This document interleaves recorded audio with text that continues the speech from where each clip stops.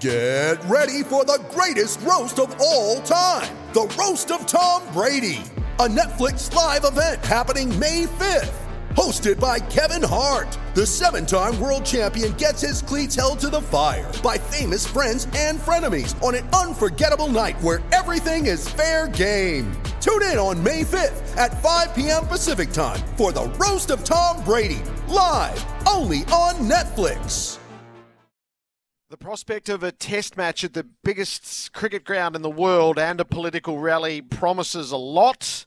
I'm watching all of Pete Lawler's stuff being posted, and it feels like it might be sensory overload. Pete, it's great to catch up. Hey, I thought I might be the only man from Marrickville at the cricket, but not this week. Our Prime Minister, Mr. Albanese, is going to be here with the Indian Prime Minister. God, what an event it's shaping up to be, Jared. Tell me, what are your first impressions of this gargantuan ground? Oh, it's everything that they said it is and more. You just cannot get over the size of it. Gideon and I were riding here in the auto rickshaw before play, yes. And it looms up behind a sort of row of old shops, old Indian shops, and it's just the biggest thing I've ever seen. And you pull into the forecourt. I reckon it took us 25 minutes to walk around the stadium to get from one side to the other. You should have seen Todd Murphy's eyes when he came out of the dressing room and someone said to him, "Long way from Echuca, mate." I certainly am. Someone else said, "Does it remind you of the MCG?" And he said, "No, it's bigger than that." It's a 132,000 seat stadium. And not just dressed for cricket by what you've been sending through. It's dressed for a political rally. Oh, mate, if you could see what I'm looking at right now. So this stadium, formerly the Motera Stadium, has been renamed the Narendra Modi Stadium. And Narendra Modi is the Indian Prime Minister, facing an election soon, actually. Down in front of the side screen at the southern end, where is an enormous billboard with our Prime Minister standing behind Mr. Modi and a sign that says celebrating 75 years of friendship through cricket. Above that, there are more billboards with the same images on them. The seats in all the lower decks are all in that sort of saffron, that Indian Hindu saffron. The upper decks, which are more sort of in a traditional Indian colours, are the most vertiginous seating arrangements I've ever seen in my life. Said in my copy tomorrow, this would test Tenzing Norgay's nerve, frankly. Yeah. I couldn't get up there. I seriously could not sit in the top deck of this stand, not near the back. It's such a steep drop. I don't want to get you into trouble here, but does the word propaganda come to mind? Oh, just a little. I mean, I'm trying to figure out whether this is a test match or a political event, some sort of rally. Let's not forget that in February 2020, Narendra Modi, whose name is on the stadium and on every second auto rickshaw and every billboard in this country, hosted Donald Trump at this stadium.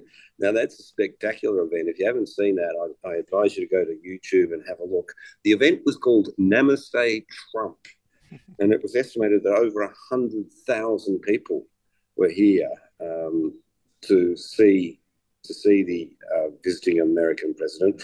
All of them were, of course, Modi fans. Now, I wrote a story last week, broke the story last week, that Australian fans couldn't get tickets to the first day of this event and were most upset.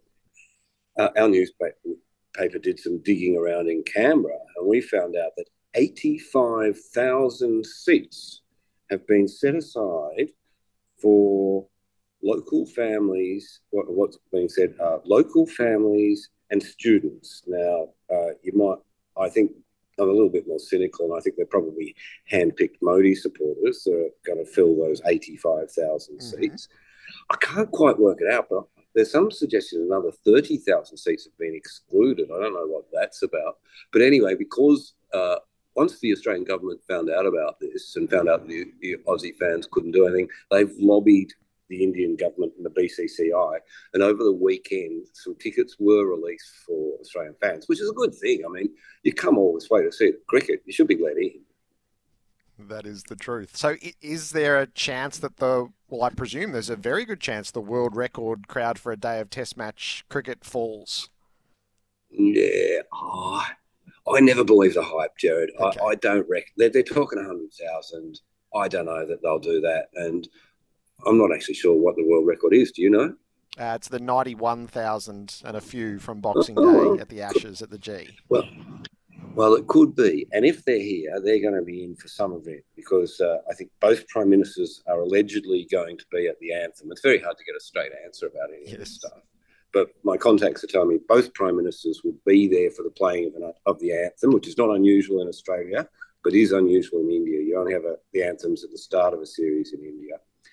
And then we watched this morning as a little sort of gold-plated vehicle did a lap of honour with two men standing in the rear seats. Now, we're hearing that presumably those two men are standing in for Mr. Albanese and Mr. Modi, who are going to do a lap of honour on the morning. Can't guarantee it, but that's what it looks like. There was also an army of people, like a huge pack, who are both the advance parties for the Australian and Indian Prime Minister, just to make sure that everything goes tickety-boo. It's an incredible backdrop for a day of cricket. So last year, Australia played cricket while there was a revolution underway in Sri Lanka, and they could feel it and hear it and see it. And now they're going to be party to something rather remarkable, obviously, in India. Yeah, you think about it like the Todd Murphy, a kid from, up on the Murray River, who was basically playing in Bendigo a couple of years ago, wasn't he? And he's sort of been dropped into this series, which is make your head spin anyway. Now he's been dropped into this event, this day of cricket. And with the series kind of in the balance, 2-1, it's fascinating. And there is a little bit of cricket news I can let you in on, Jed.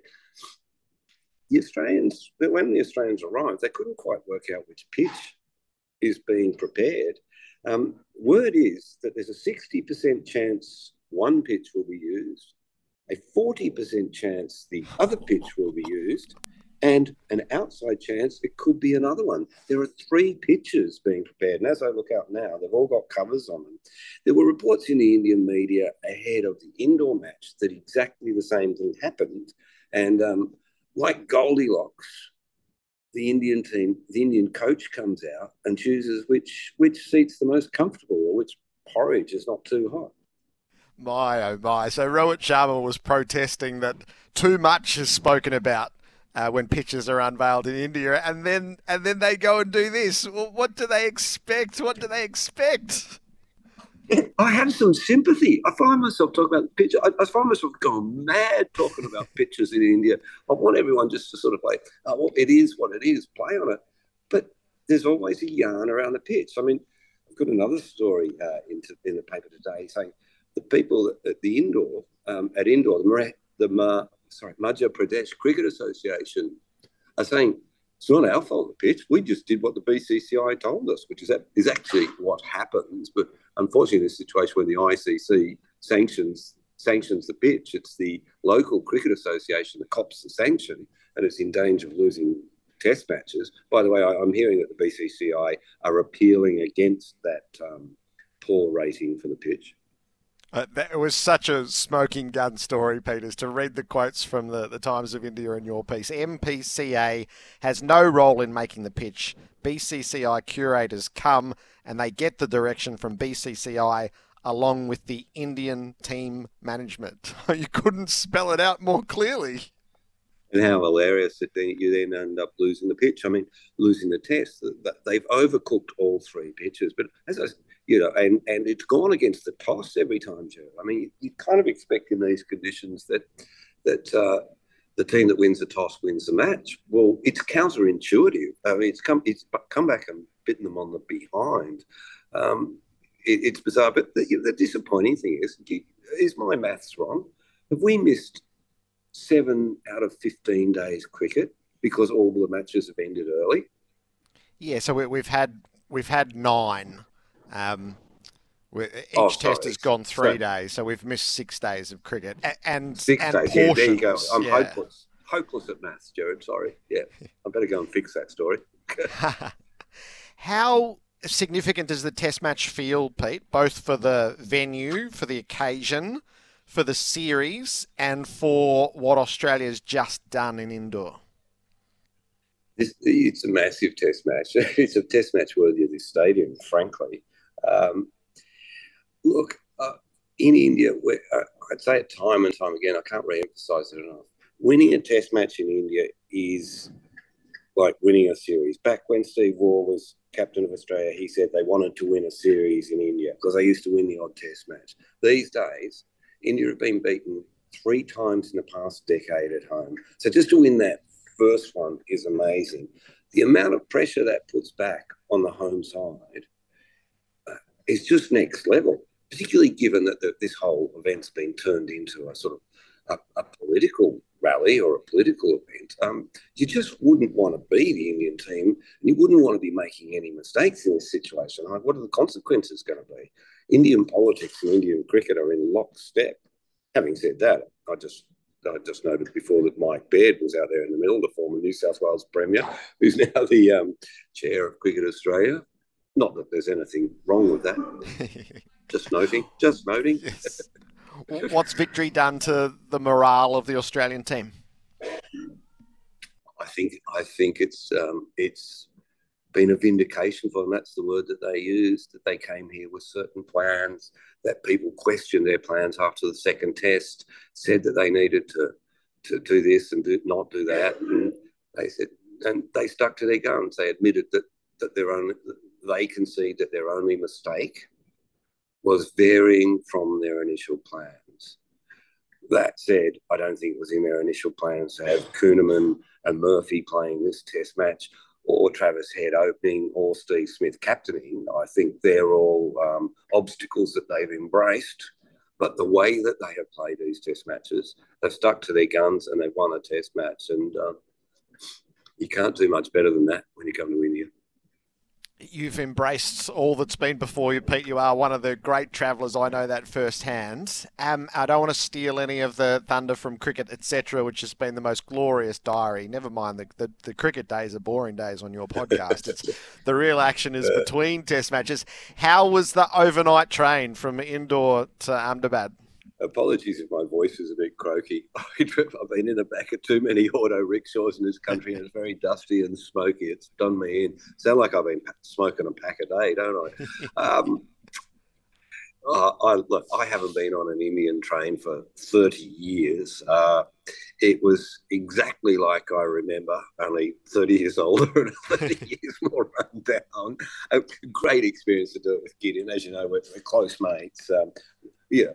In the past, I never did it fancy like we did. We were in second class aircon reserve, mate. So we had like prison issue pillow, prison issue blanket, prison issue sheets, and a nice sort of comfy bench to lie on, and some curtains. But we shared our little cabin with 2 other strangers, which is just what happens on these things. We're not first class guys, Gideon and I. But in the past, I've done it.